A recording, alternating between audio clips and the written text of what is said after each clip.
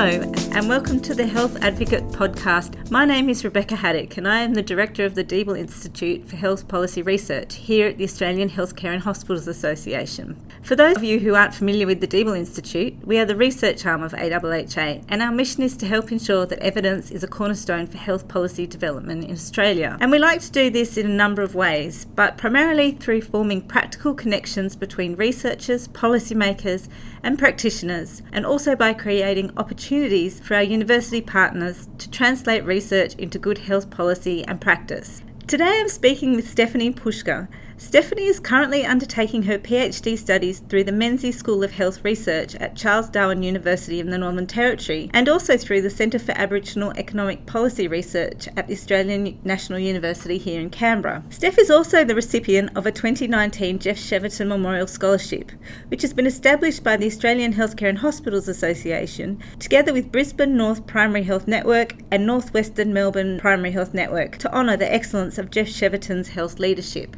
This award supports scholars to specifically develop a health policy issues brief on a topic relevant to primary health, mental health, aged care, Aboriginal and Torres Strait Islander health, or LGBTQI health.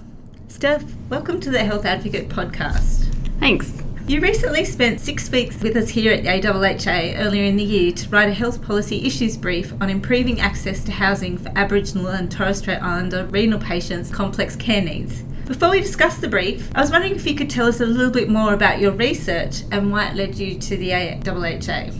Sure. Well, even before I started my PhD, so I was living in Darwin, and as part of my job at the time, I got sent off to go and meet the manager and talk to some of the patients at the renal unit and renal wards in Darwin. And there were people that I recognised there, not only people who were, Aboriginal leaders, internationally renowned Indigenous recording artists, local broadcasters, but there were also people that I saw every day, and there were people that I saw every day on my way to work, and they were sleeping rough, and they weren't homeless for the stereotypical reasons that people often associate with homelessness. And so I was really intrigued and also worried and concerned about that, and I wanted to make that the topic of my research. So Aboriginal and Torres Strait Islander people with end-stage kidney disease have a particular experience of dialysis.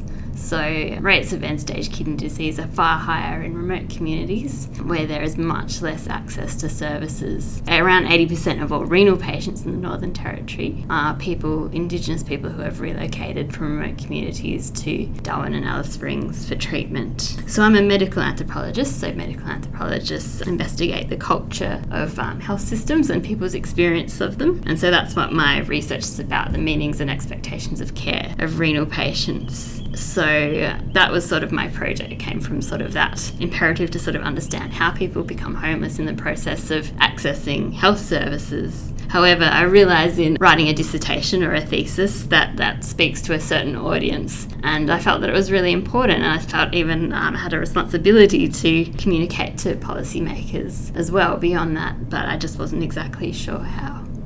And so you applied for a scholarship and you were successful and you joined us here at the AHHA. So what were some of the main recommendations that came out of your brief? So my brief is sort of about the interactions between health and housing policy and how sort of relocating to urban centres takes away a lot of people's sort of the basic needs of life, material as well as immaterial.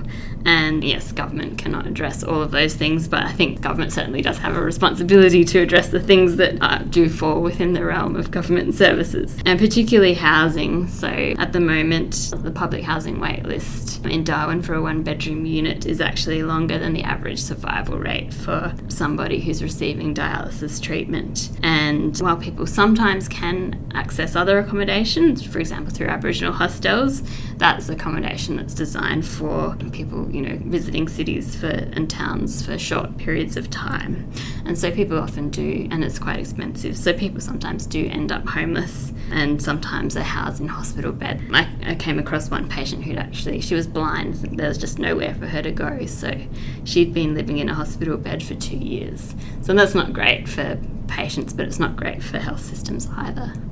So my issues brief is really about the need for dialogue between not only health systems and housing systems or service delivery models, but also with consumers, and really sort of working in partnership. And I've provided some suggestions, some recommendations about ways that people could perhaps address the housing needs that health policy frameworks create. So I've looked at whether that could be possible through the NDIS. At the moment, the way that the NDIS is implemented, it doesn't always address all of the impairments that people may suffer. It's sort of got a quite narrow focus on sort of diagnosed disabilities rather than sort of impairments and social roles. So I've sort of talked about in my brief how, people's experience of healthcare and health policies are culturally mediated and how those things need to be recognised.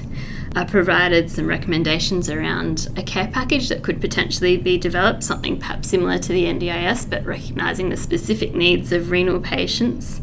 So Steph, do you want to tell us a little bit more about that package? Sure. So I think it's quite important that people who are responsible for renal patients' healthcare are not also the people that are making decisions about, for example, their housing, not only because those people probably don't have expertise in housing, but also because that gives that person quite a lot of control over people's lives. And I think it's important that people have sort of housing choices, what suits one person might not suit the other. Often people have lots of carers, and I think that's really important, and my research suggests that people who have lots of carers around them are actually much less likely to have high rates of hospitalisation. So the housing needs of carers need to be recognised as well. So I think a care package is sort of something where people could integrate different needs, not only housing, but also perhaps funds to return to country from time to time and any other sorts, supports and services that people need. And one dimension of that could be sort of for those who Aboriginal hostels accommodation suits, could be developing a model in partnership with Aboriginal Hostels Limited that addresses the specific needs of renal patients who may be frail and are probably going to be long-term residents and, need a place of belonging. So are there any other issues in your brief that you'd like to touch on? So another area was the social security, social support for renal patients. So often people are eligible for a disability support pension, or if they're old enough, an age pension. Not always necessarily a disability support pension, but in a lot of cases they are. However, the processing times for that can be 6 months, sometimes even a year. So in that period of time, people are living on New Start allowance. So there's been lots of conversations lately about how New Start allowance, is well below the poverty line. People can't really afford, a basic quality of life, sort of really any quality of life on New Start. And I think particularly you cannot afford to live at an Aboriginal Hostels Limited facility if you're on New Start allowance. But I think there could be some more work around adjusting the pricing model at Aboriginal hostels as well.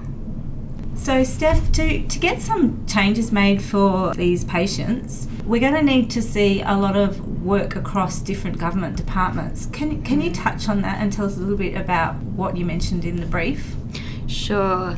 So I think, to take health and housing as the example again, so really there just seems to be a disconnect and there's not a lot of dialogue between those two departments. And for example, going to the top of, your big policy strategy documents, like the Northern Territory Government's housing and homelessness strategy, really doesn't address the sort of needs for housing that are created by health policies, and really treats urban and remote housing as entirely distinct things, sort of ignoring the fact that people sort of travel between the two at different times.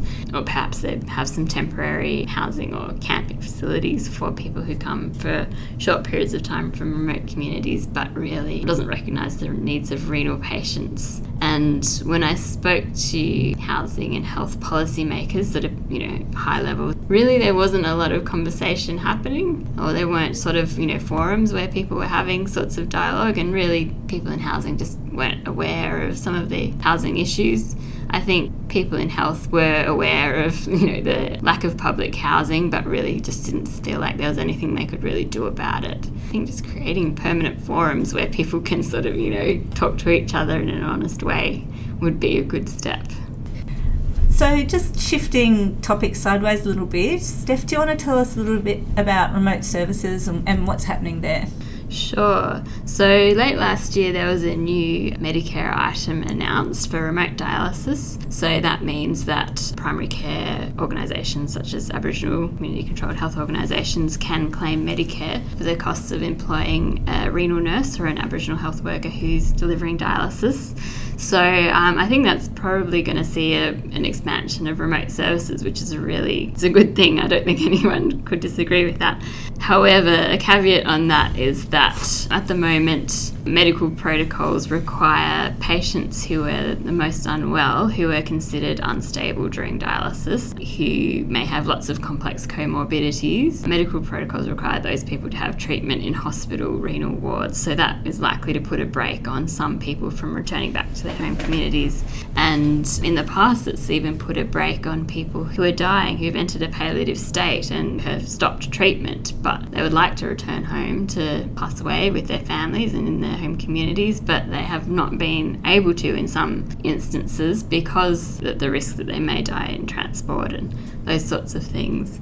So I think some of the risks that health professionals consider when they're looking at whether or not a patient can go home not only include some of those clinical factors, but it also includes things like whether or not people have access to not overcrowded housing, and so some of the concerns around people's ability to stay well in a house. So I think in a way sometimes it's sort of a bit of institutional racism that happens in that people have sort of suffer a double punishment for poverty, and that they live in overcrowded housing, and that overcrowded housing then impacts on their ability to access health services as well. So I think, some of the medical protocols around people being able to access remote dialysis implicitly sort of and also some of the decision making around clinicians who oversee their care, there may be some sort of underlying structural racism. So it's not blatant racism that people are saying Aboriginal and Torres Strait Islander are lesser people, but it's sort of underlying structures of society and sort of biases towards cities as being sort of healthy places for people, which, perhaps they're not always, that influences their access to care sometimes. So if you're interested in finding out more about Stephanie's brief, there's a copy available on the AHHA website. Steph, before I let you go today, I just wanted to ask you a little bit about your experience that you had while you were here at AHHA on your scholarship. And I was just wondering if you had any expectations of the experience before you arrived. Sure. Yeah, it sounded like a really good opportunity to get some experience in writing in a sort of policy sort of context. Obviously, I realise, research policymakers don't always read academic journals, and so, there needs to be another step if researchers are to communicate with policymakers effectively. I have to admit maybe I had some scepticism about whether my brief would actually lead to anything changing in the long run or the short run for people. But through AHHA, I was able to actually meet with some senior policymakers, which I'm sure I would not have been able to set up on my own. And that gave me a really good sense of what policymakers were receptive to, what was going to be feasible, perhaps what was not going to be possible in the short term, but also it gave me some more ideas of other ways housing issues could be addressed. So that was really an inspiring aspect, I think, of the scholarship program, that perhaps something actually was possible. And I also really appreciated the opportunity to sort of develop some skills in writing for government, which is not really something that I'd done before, and it was fantastic to sort of be coached around doing that. So do you think your experience here has changed the way you think about your research? Yeah, I think it has. I think really thinking about, perhaps shifted my thinking not so much from what the problem is to what possible solutions could be. I always try and sort of be sympathetic to people, whether it's senior policy makers or health professionals or patients, in terms of, the position that they're in and what they have to deal with and what's possible for them to do. But perhaps maybe it's sort of brought out a bit more sympathy for policy makers and, the difficult job that they do too. I'm sure they'd like to hear that. So Steph, thanks for joining us today. If you'd like to find out more information on the Deeble Health Policy Research Scholarships Program, you can find it at the AHHA website or follow us on Twitter at Deeble Institute or at Oz Healthcare.